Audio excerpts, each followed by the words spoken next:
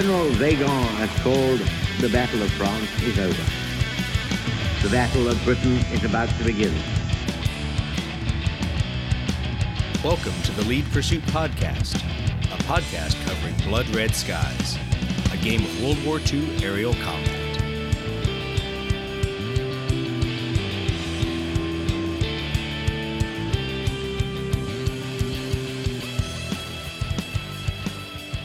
And welcome this evening to the Lead Pursuit Podcast. Tonight, as everyone knows, we're doing an interview with that most reprehensible of reprobates, Mr. Andy Chambers himself. Andy, welcome to the podcast. Thanks for having me back on again, guys. Absolutely. And unfortunately, I'm not able to interview you alone. I had to bring Chris on board.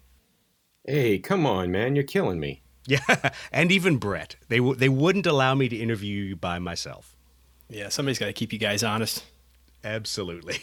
So, Andy, great to have you back. We are obviously talking about Airstrike mostly tonight, but knowing how we are on the Lead Pursuit podcast, I'm sure the discussion will range over a lot of different issues that listeners have thrown us and then some questions we have on our own.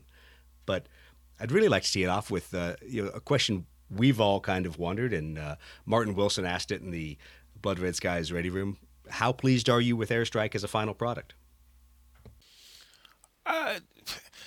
There's always a very mixed feeling when you actually publish something, because that's it, the bar's come down now, and I can already tell you there's at least 3 mistakes I know about in there. So, understand. Heavens, no, how terrible. It is always tempered with that knowledge, and only more will follow.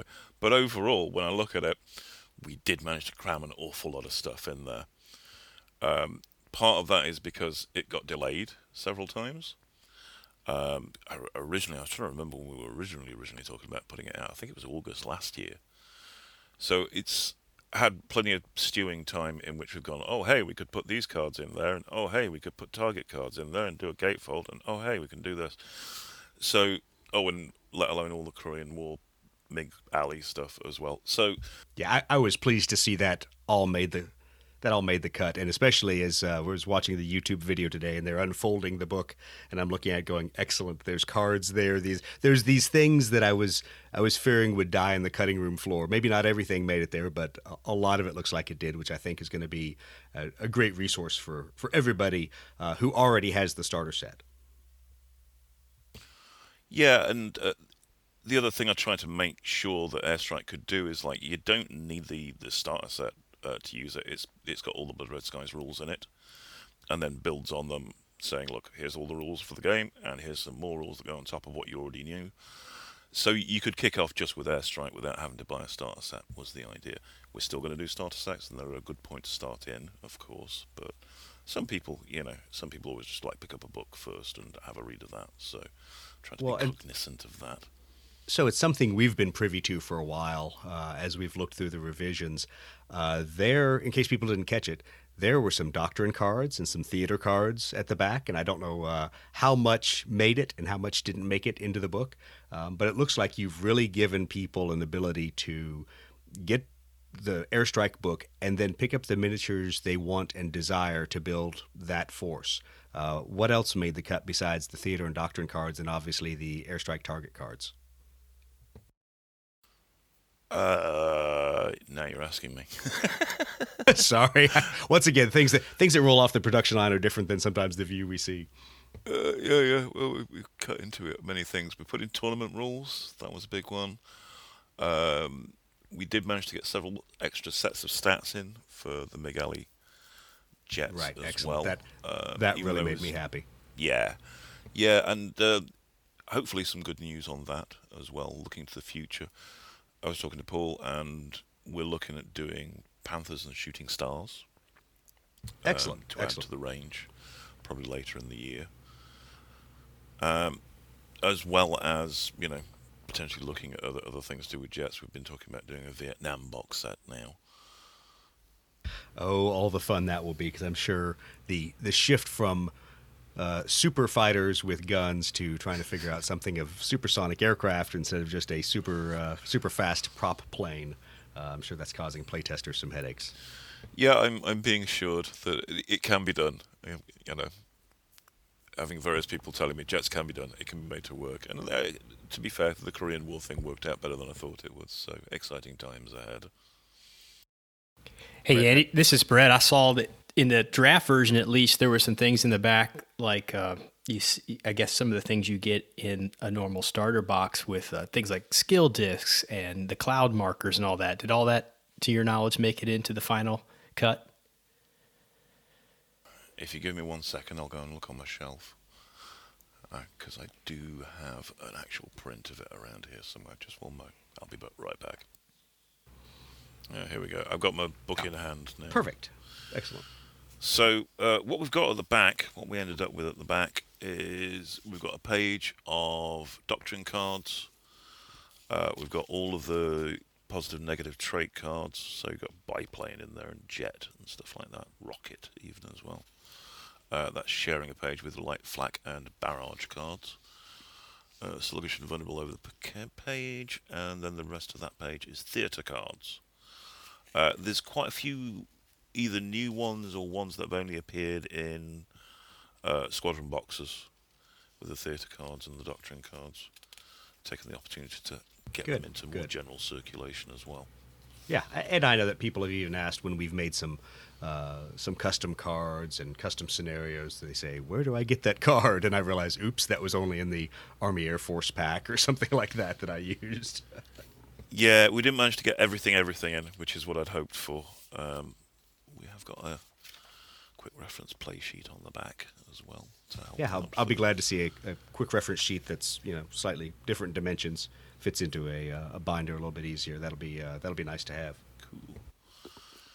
So, well, we're looking forward to getting our copies. I know it's one thing to deal with a document you're allowed to preview and then getting your own personal copy you have in your hands. I kind of hope that mine shows up before Coastal Con at the end of February. We'll see how the shipping does. But at least that way Brett and I can legally stand around the table with a copy and share it with people and get a chance to get a lot of people hands-on with some of the ground attack rules and some of those changes. So let's talk through just a few of those, because once again, as you've alluded to in some other interviews, Blood Red Skies was a air-to-air based game, and then everybody kept saying, well, escorting bombers is okay, but I'd like to get the story of what the bombers are doing. I want to see how their mission went, not just they flew to the target. What were some of those mechanics compromises you had to make when you looked at bombing, dive bombing, torpedoes runs, what were some of the things you did to make it straightforward for everybody and it wasn't turning into a really difficult, intricate system?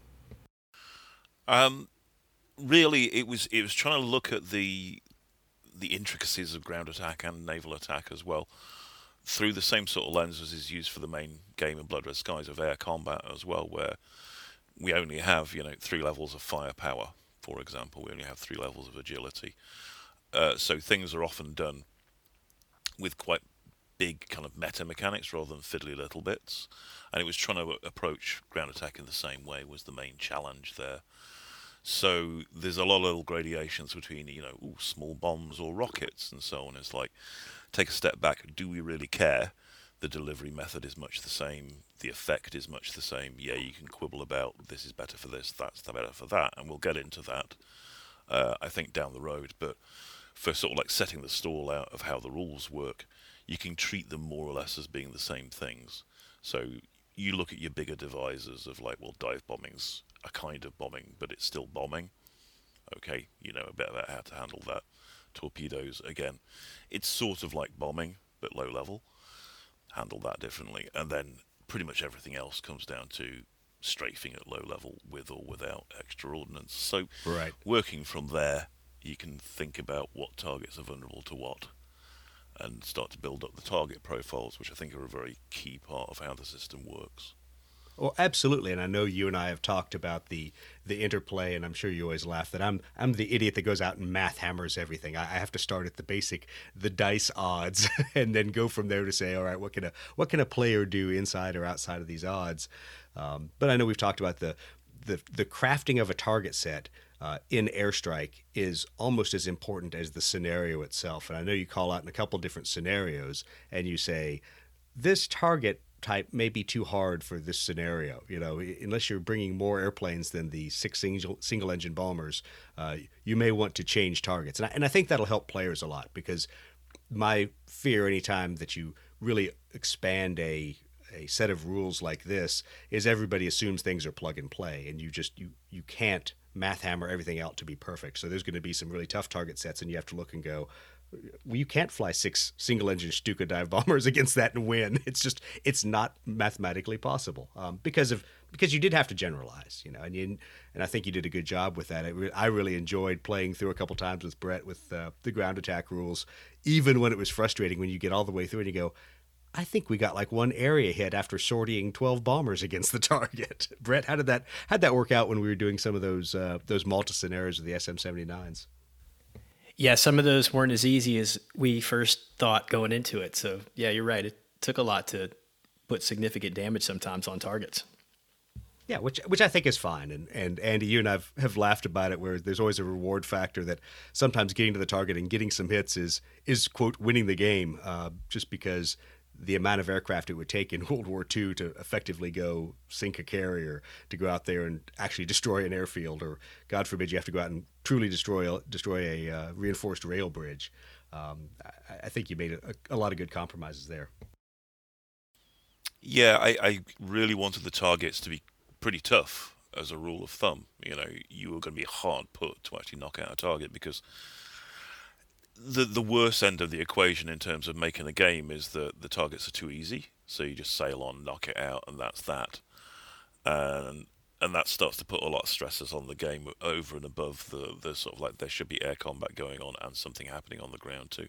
If you know it's going to be a real bruiser to get through to each time, then there's a challenge to the scenarios that wouldn't be there if it's like, well, I could just sail in with some late war planes, zip in, dive 18, drop some bombs on it, we're done, go home.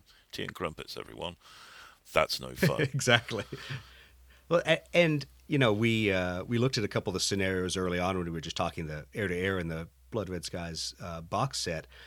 I don't know if you as a game developer, you run into issues where people don't understand that the reason there's different scenarios is that the starting mechanics and the victory mechanics really have to be, I don't want to say somewhat scripted, but they have to be fairly tightly controlled, or else everything is just a Warhammer 40K-esque. You line up on one side, I line up on one side, and if our plane stats aren't balanced, then it's going to be a very one-sided game. Yeah, to me, that's kind of part of the point of having a scenario, is that, you're putting together an event as a battle with a theme to it and all the rest of it, and it should have a narrative to it. So the scenario should feed into that. If you want to just have a straight scrap, there are scenarios for that. But if we're going to go down this route of having targets and bombers and the whole 9 yards, then you're going to feel the burn. It's going to be a full cinematic experience. Yeah. Some of those early games we played with the Airstrike rule set, it really felt more like, gosh, if I could just get home alive, kind of, in a sense. Yeah. I think it brought back some of the reality of the, the missions that we were narrating, if you will. It was, and that kind of goes to the next question I want to discuss, was adding the mechanic of flak in there, because I think any time that we delve into historical battle, we've talked about this before, there's always everybody's perception of what happened. There's the stories that people tell of what happened, and then there's actually what happened out there on the battlefield. And you always hear stories like, flak so thick you could walk to Berlin and back. That wasn't necessarily the game we played. I know, Brett, we played a couple different things. I used one target, then I used 2 targets and some of the other ones just to see what happened when I brought like 12 flak markers or something for barrage flak. But I think there's a certain cinematic element to it that's neat. But Andy, what did you have to do? Did you find yourself having to roll back this perception that flak was downing every other aircraft out there on an attack run? Well, you've got a strict divisor between your heavy flak, your flak barrages up in the skies, which are there as an attrition tool more than anything else. They just sort of chip away. And won't necessarily take down planes. They might damage them or push them off course and things like that. Occasionally they'll take one down, but that's more luck than judgment. And then you've got light flak down closer to the ground, which is just deadly. I'm always very kind of motivated by the biographies and the stories I've read, written by pilots. And you can tell what a tremendous hold on their mind light flak has anytime they get close to the ground and they're getting light flak. It's a real bane, absolute bane to them. So that gave me a good divisor to work with in terms of game mechanics between like, okay, let down low, it's really dangerous and deadly. Up high, it's like, you know, do we want to try and grind through it or fly round? Yeah, it's counterintuitive to what we may have heard and seen in the movies, where you're so accustomed to what we're witnessing is B-17 bombers on their way to Berlin, not necessarily all the actions of Mosquitoes and other aircraft down low that are trying to go in and hit a Gestapo headquarters. And holy crap, as soon as the gig's up and the light flacks there, nobody wants to go anywhere near the target area. Yeah, that's the kind of stories I was reading, so I tried to replicate that as much as possible and, build a scenario around that idea of doing a surprise attack, because sometimes that's the only thing that's going to work, really. Right. Well, that really leads into talking about the Korea and the MiG Alley stats that are in there. So the nice thing is there's not just fighters in there, but there are, in a sense, some fighter bombers in that stat list. So what are your thoughts about how Airstrike plays with MiG Alley and with jets and with aircraft delivering arguably probably strafing ordnance by the definition of Airstrike, but being able to deliver ordnance against targets? It's a thing that I'm kind of glad that we use the strafing ordnance rules to cover a real multitude of, like I say, fighters being used as bombers, carrying light bomb loads and attacking from low level. I think getting it lined up and making it work with jets is, if anything, even harder than it is with slower aircraft. You have a lot more control of your destiny when you're not hurtling around quite that fast. But, I don't know, flak is flak and it's still going to be as deadly no matter how fast you're going. So I don't know that it's necessarily going to be better off for them in the long run. Right.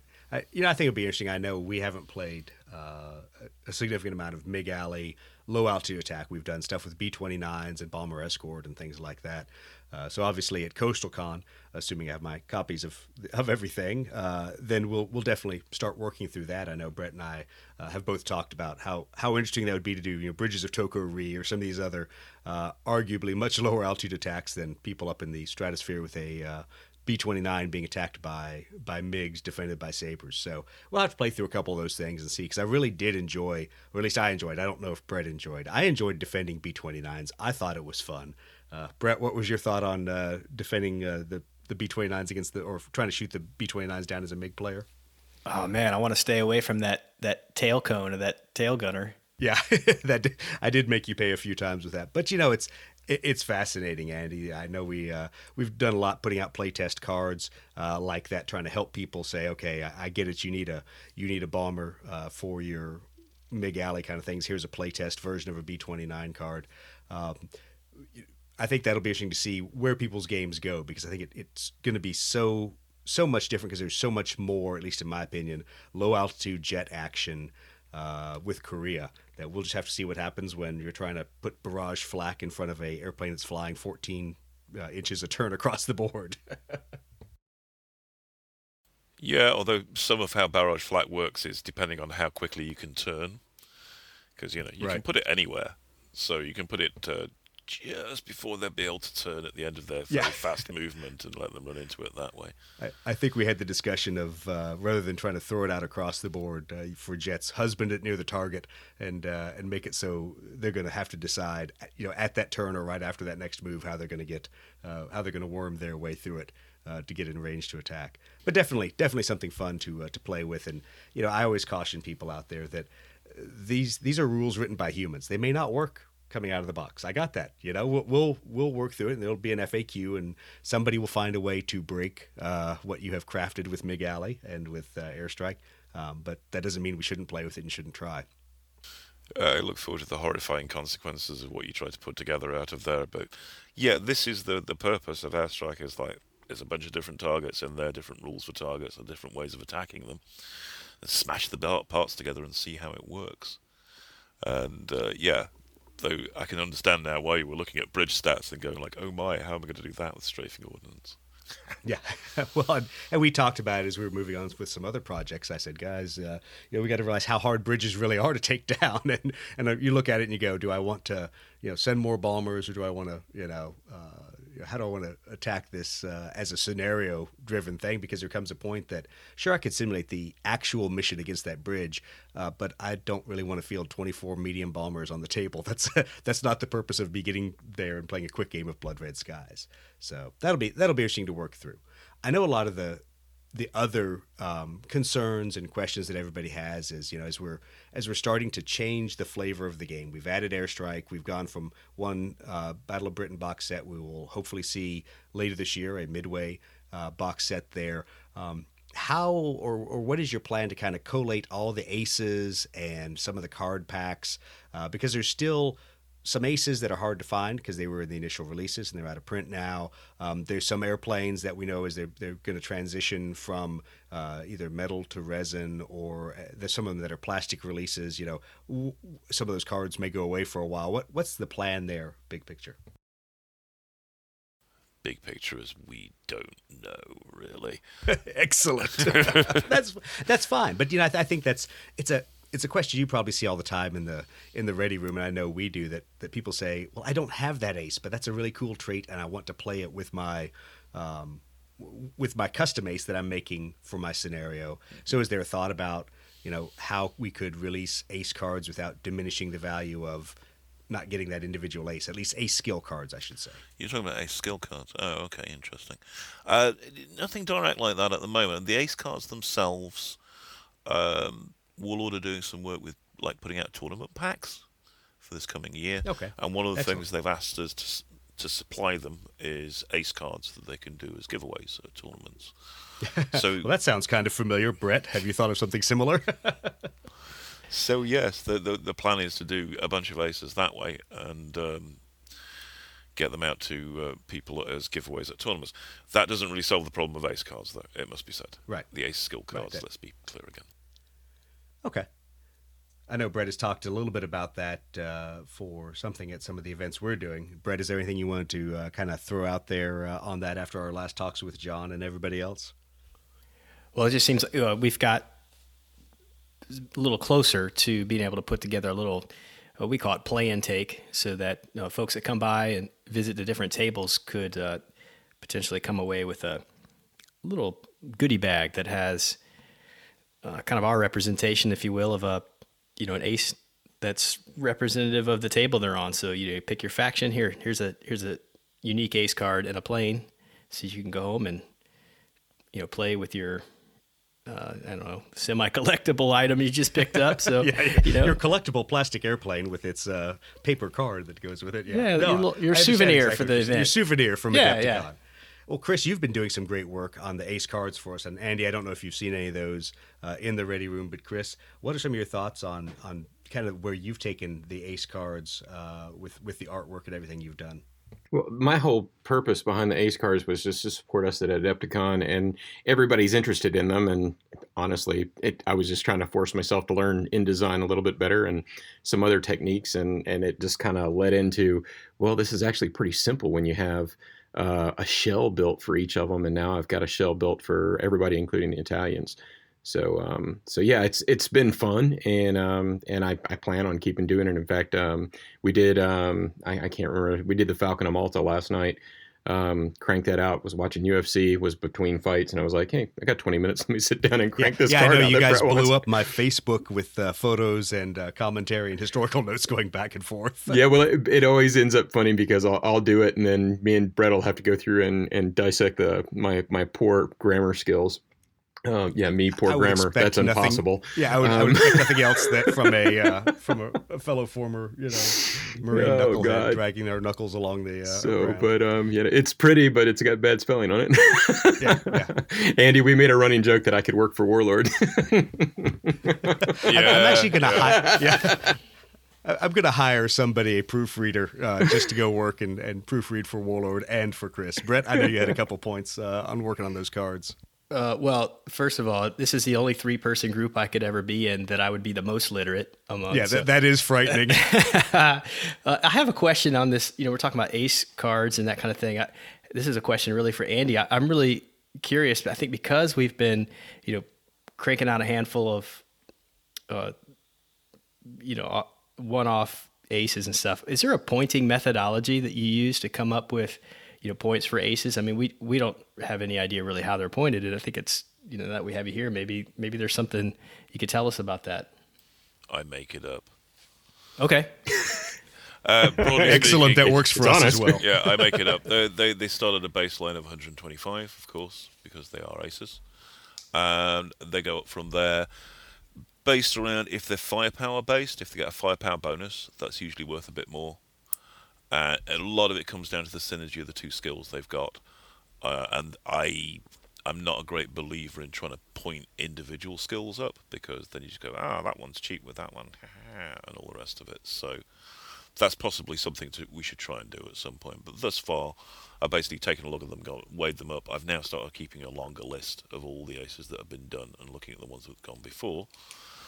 And they usually wind up somewhere between, 130, 125 even, and 140, 145, I think are the highest costed ones out there right now. I'll send you the list sometime. You can look at them. Yeah, I think we've just run every one we've done so far as 135, and I think that was because that was the first card we did. Well, if you look at that spread, that means that there is a 15-point spread is actually what you're looking at, and if you take that in 5-point chunks, then it's like 1, 2, or 3. So, like I say, there isn't a formula beyond that of like how tough an ace does this look like to me, and like some guy with like cool under fire or something like that, plus say an offensive skill like accurate, that's a pretty good package skill. If he's got firepower as well, then you're looking at about 140 for a guy like that. But if it's like agility and I don't know, blackout master and something else that's not too useful bit situational, then you're far more likely looking down at like 130ish. And that's the way I do them. Yeah, awesome. They're more formula than that, really. Well, and that goes to really one of the questions that Jonathan Dale asked about game balance, and I know there's so many people that come from one or two backgrounds. They either come from a super narrative background where nobody cares if it's balanced because we're going to write the story and we're going to figure out what should be there, and then there's super competitive where they really want it balanced. And I found so few players in between. Jonathan kind of just wants to know how did you balance the realism versus game balance, really with the simplicity, specifically for aircraft? Because after a while, like you said, with 3 traits, not a lot of spread between 0 and 3, and maybe a dash if you have none of that trait. How did you balance those things? Well, with the aircraft themselves, some of it comes down to just hard numbers. You can find aircraft speeds. And you cross your eyes and ignore the fact that those are actually for different altitudes, and just say, well, what's their best speed? Beyond that, you can look at harder stats like wing loading and things like that, and they're kind of like acceleration and climb. But they, again, often don't tell the whole story. I personally like to read what the pilots who flew them thought about them, which will tell you an awful lot more, in my experience, about whether they really had good traits or not, and whether they were good to fly. And certainly something like agility, I rate a lot on how confident their pilots were about flying them, because particularly with World War II aircraft, so much of it comes flying to the edge of what your aircraft can take. Defines how agile that plane really is. So, if you don't trust it for a moment, like it's going to kill you at any moment, then it's not going to be a very agile plane. It doesn't matter how good you are. Well, it does, actually. In Blood Red Skies terms, your pilot skill always matters how good you are. But the plane won't help you very much, let's put it that way. Right. Whereas something that, is a dream to fly, and all the pilots say what a dream it is to fly and so forth, it'll bring you home safe. That kind of reputation on a plane makes me tend to think of it in terms of, for Blood Red Skies, for sort of air fighting terms, that's agility that you can work with, and so that counts for something. So stuff like that. With weaponry, it's fairly formulaic for that. I say that there's really only 1, 2, or 3 that it's going to fall into the category of like, small, medium, or large. Well, there's that tough line between simplifying it and making an easy game, and then adding things that are either fluff or narrative. I know Brett had a lot of questions about Sandstorm, because obviously he's had time to read through it. I've looked at it and said, oh, look, more dice I have to roll. I'm going to stop that for now. Brett, what were some of the things you wanted to talk about with that? Well, I just wanted to say, again, thanks, Andy. This Sandstorm thing looks awesome. I just really kind of dove into it today before we started recording, and I mean, I was turning each page and sending these guys messages like, "Oh my gosh, have you seen page 2?"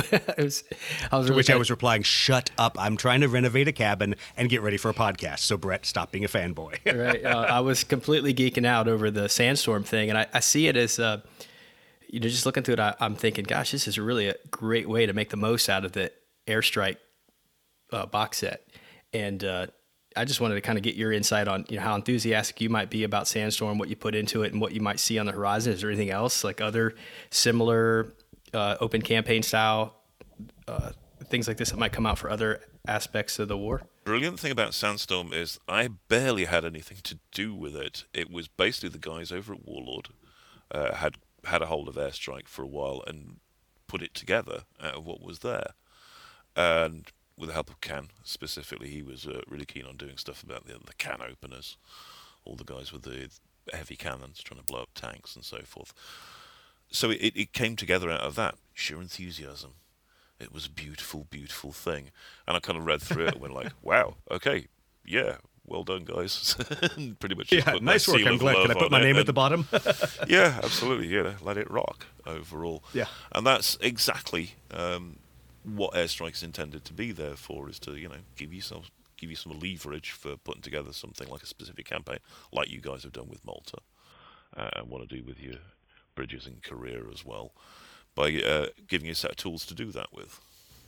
Yeah, we appreciate having all the tools between just getting through Airstrike and actually getting early eyes on. So once again, thank you for sharing what you could with us, and also appreciate you letting us go out there and take some stat lines that you may have discussed and figured out and release some unofficial cards, because we know production schedules are what they are. We're not going to get everybody's release they want. We're not going to get the French, the Finns, the Italians, whatever smaller air force you want immediately in the same year.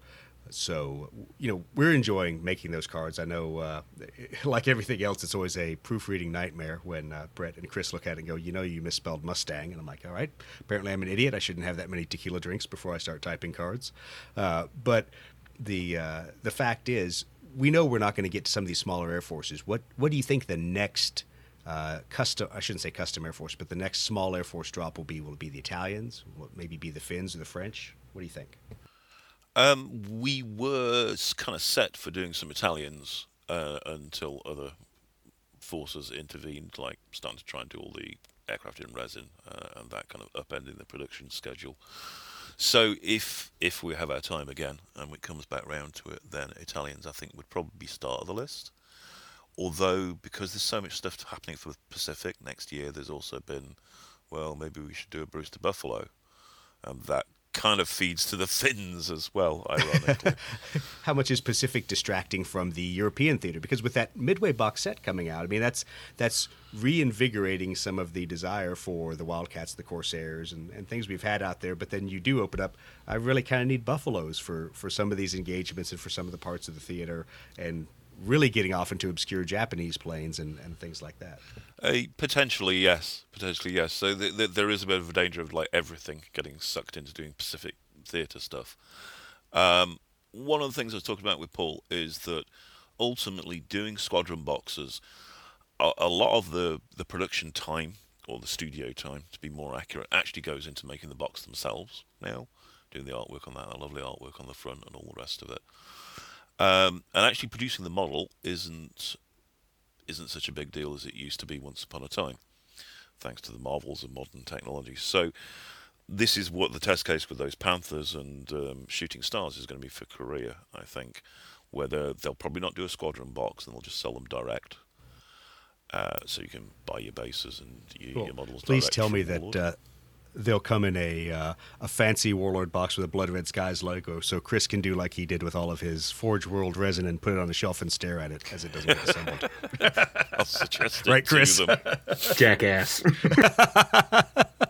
I had to bring that up. Well, that I laugh because I'm really excited to see this shift to direct resin sales, and my checkbook is very, very afraid, because there is a little bit of discipline I have when I look at a squadron box and go, do I really need it? Am I going to get to it?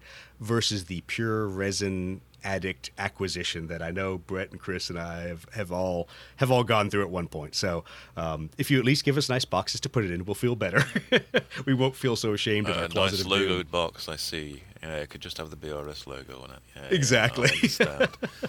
Well, in all seriousness, this may give us a route towards doing stuff that we couldn't confidently put in a squadron box and try and sell to retailers and say, oh, hey, you want a load of Italians? You know you do. Or Finns or Brewster Buffaloes or what have you. But they would be, available for the game as a whole, which, in my eyes is just as good at the end of the day. Right. Well, and the nice thing is it allows people to acquire at their speed in the sense of sometimes with the box set, I know for me, I sit there and look at it and go, okay, I'm going to get 6 more airplanes, a bunch of stands, some more card discs and things. I'm like, I really just wanted to buy 2 of these, and I wanted to just see kind of how they played a little bit. I know, right? Especially something like twin engines, something like a box of like 6 BF-110s. And that's a commitment, man. You've made a commitment there. No, it's not. That's a weekend for Brett. I've made that mistake 3 times probably. I think I don't know. Yeah. I just keep painting. I'm like, oh wait, I could probably just use 2 of these for this theater. No, I paint all 6 for each theater. I've done that 3 times now. Yeah. Yeah. So Andy, Brett has a problem, and I don't know how we're going to get him therapy for it. I think it's going to be called, Blood Red Skies Warlord Resin, but maybe we can slow him down a little in his painting. Oh man, yeah, it's the twin engine ones. They're just so huge. Yeah. Oh, yeah. Well, so we talked a little bit about the Midway starter, but what do you think it's going to look like from your discussions with Warlord? Will it be, is it same size as the Battle of Britain starter, same kind of things in there? Is there going to be a shift to how things are presented, how the models are done, or what can you tell us about the production values of the starter set? From what we've talked about so far, it'll be very similar in terms of like the presentation to the Battle of Britain starter set. So same sort of size box, same number of aircraft in the box.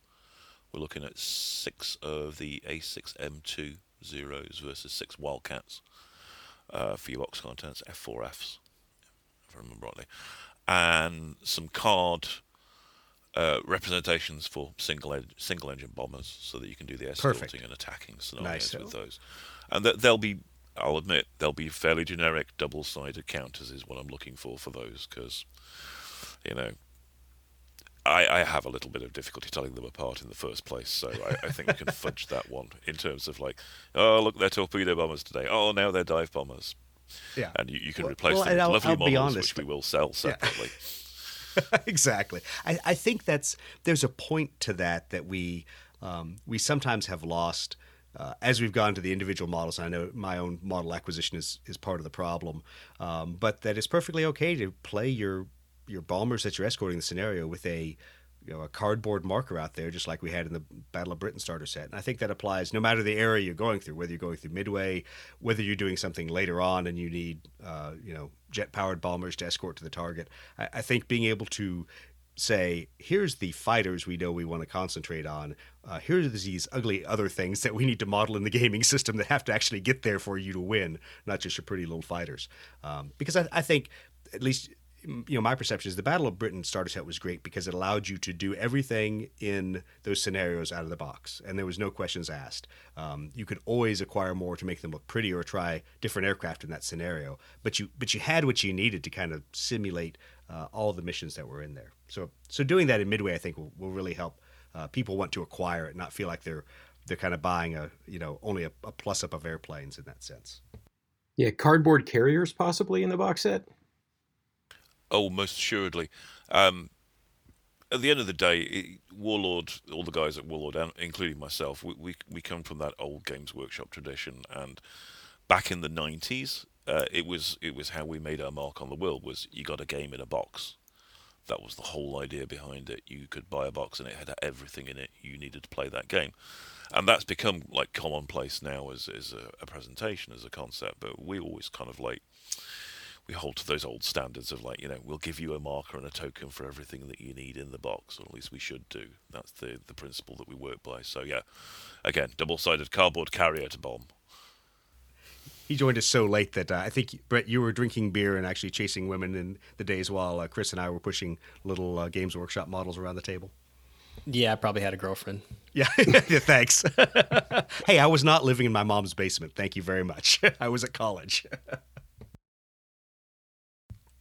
Well, and that leads to one of the kind of the questions that I've had talking about Blood Red Skies as something that you, Andy, own, and things that it touches, other gaming systems, other interesting concepts. We've talked about all the other cool World War II-like gaming systems. Obviously, there's ways to connect Blood Red Skies and Bolt Action. That makes it fairly straightforward with some of the missions that are in Airstrike.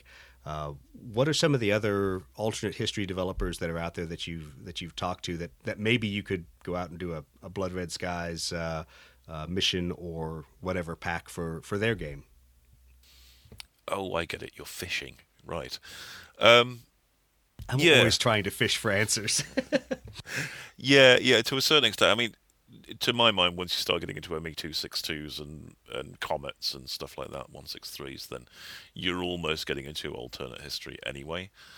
And I could see doing that. There is, I particularly like the Dust 1947 Dieselpunk universe by Paolo Parente. I'm always very fond of that, and I should probably talk to him about it sometime. He's a man who likes aircraft as well. I think that would be a wonderful idea, especially if you name dropped the Lead Pursuit podcast. Yes, we've had this discussion many times already. Well, and maybe just amongst us. My dust would stop collecting dust, which is where it is in the carrier right now because I've been doing so much Blood Red Skies. And we could get Brett to paint his. Yeah, I wrote a novel for him, for Dust. Well, see, I didn't even know that. See, that's how out of the loop I am. I'm learning more things about your career as we talk. Yeah, I wrote a Battle of Zverograd novel for him a few years back. Well, see, there you go. I should have actually read the subtitle on that one because I think I have a copy of it sitting around here somewhere. Yeah. It's a read. It's a good read, I think, overall. I really enjoyed writing it, I'll be honest. I had a good time writing that book, so it's probably a little effusive at times. Well, speaking of partnerships and writing, so it sounds like you and Gav Thorpe are getting back together on another game for Warlord. Did you want to talk anything about that, even though it's not Blood Red Skies and involving airplanes? Yes, we have an ongoing package of games we're doing based around the 2000 AD comic lines. And myself and Gav already did Strontium Dog. And then Roger Garish had just done Judge Dredd, and I helped him out on that a little bit, but based off the work that me and Gav did for Strontium Dog. And the next thing that me and Gav are working on now is Slain, which is 2000 AD's barbarian fantasy, let's call it that, side of the equation, which is quite a change of pace from the previous two games. So we're having a lot of fun with that at the moment. Well, talking with Roger, it's always funny how people assume that, I hate to call them derivative games, but games that build off of some another games that are somehow easier or simpler or don't open that can of worms. And I think Roger was telling me how much doing Dread had taken years off of his life. That you always end up finding things you didn't think about or rules considerations. So I think it'll be interesting to see where the 2000 AD series goes. I have been fortunate. I have not picked up Strontium Dog nor Judge Dredd, and I'm hoping John Russell does not send me a copy of Judge Dredd that I'll start having to paint miniatures and play, because that will only distract me from everything at Adepticon with Blood Red Skies. That's right. We need you focused, man. Yeah, I need focus. I'm terrible with focus. Brett, I know you had a question about some other cross-pollination with videos and others. Oh, yeah. This for Andy, this is probably way off the reservation, but I wonder if it's something you've thought of before. I've played some like mobile games or whatever that were based on the 40K IP, and I found them pretty clever with little, animations and stuff. And it seems to me, gosh, I would love to play something like that where I could move my elements of World War II fighter planes around and do things Blood Red Skies in that kind of way, either on a console or on a mobile app or something. Is that ever something that's come to mind? Is that something you think could happen sometime? I have done a little bit of speculative work, shall we say, on how you might render a Blood Red Skies mobile game specifically. I do work with Thomas Pyronin's company, Reforged Games, out in Finland, and they do work on various titles, actually on PC as well as mobile. And we've poked around at a few different ideas for that. I'd like to do it at some point. Mobile is a tough market. it must be said, I know this from working with the Finns, there's like a million games being produced all at once, and the most random ones ever will do incredibly well, and most of them go into the dustbin of history. So, difficult to get traction. I would be interested in doing it. There's actually a series of Sid Meier games, fighter combat games, that you can get on Steam. I played years ago. Ace of the Pacific and all that lot. Which aren't bad. They're kind of hex-based, though. But they get a little bit of a flavour for it. But yeah, overall, I'd like to do something like that sometime. Opportunity is the key thing. Yeah, you're gonna make me go dig into my Steam account and see what I can download and find, because I know I was a fan years ago from SSI of the Steel Panthers series of games, even as it went into Steel Panthers 3, kind of the brigade-sized battles. But I always loved that, and even though it was very turn-based-ish, very hex-based sort of.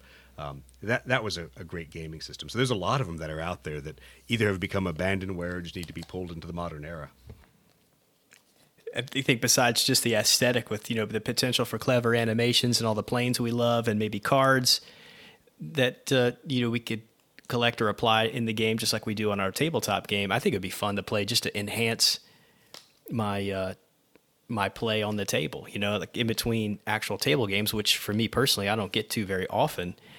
Maybe it would help me be a better player when I do have those opportunities. I'd probably play the heck out of that. and that leads me to the question of Andy, a vassal mod for Blood Red Skies. I haven't seen one out there. Maybe there is one. Maybe I'm just not smart.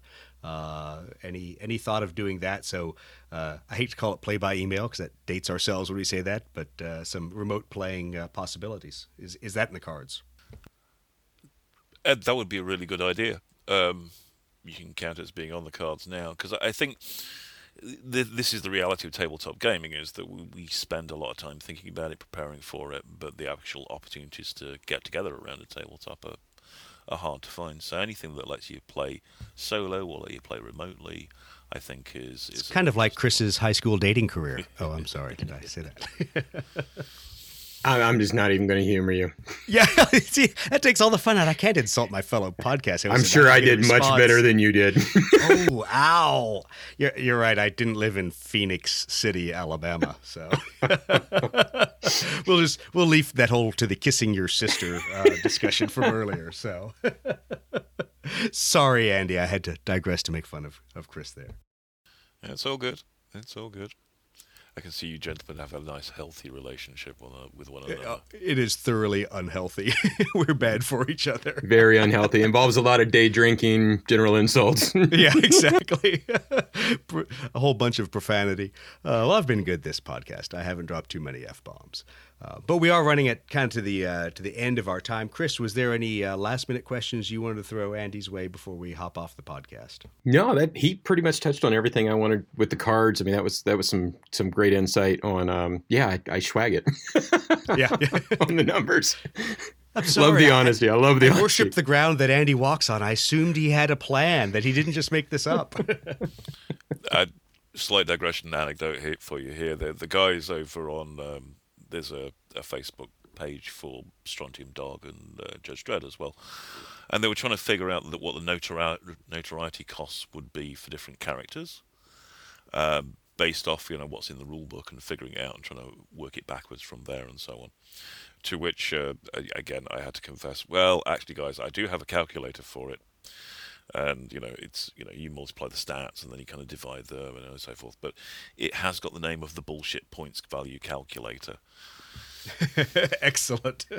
The points value that I'm going to disregard and then pick my own. Well, no, it gives you a starting point. Is the way I look at it, because then Right. you make it up from there.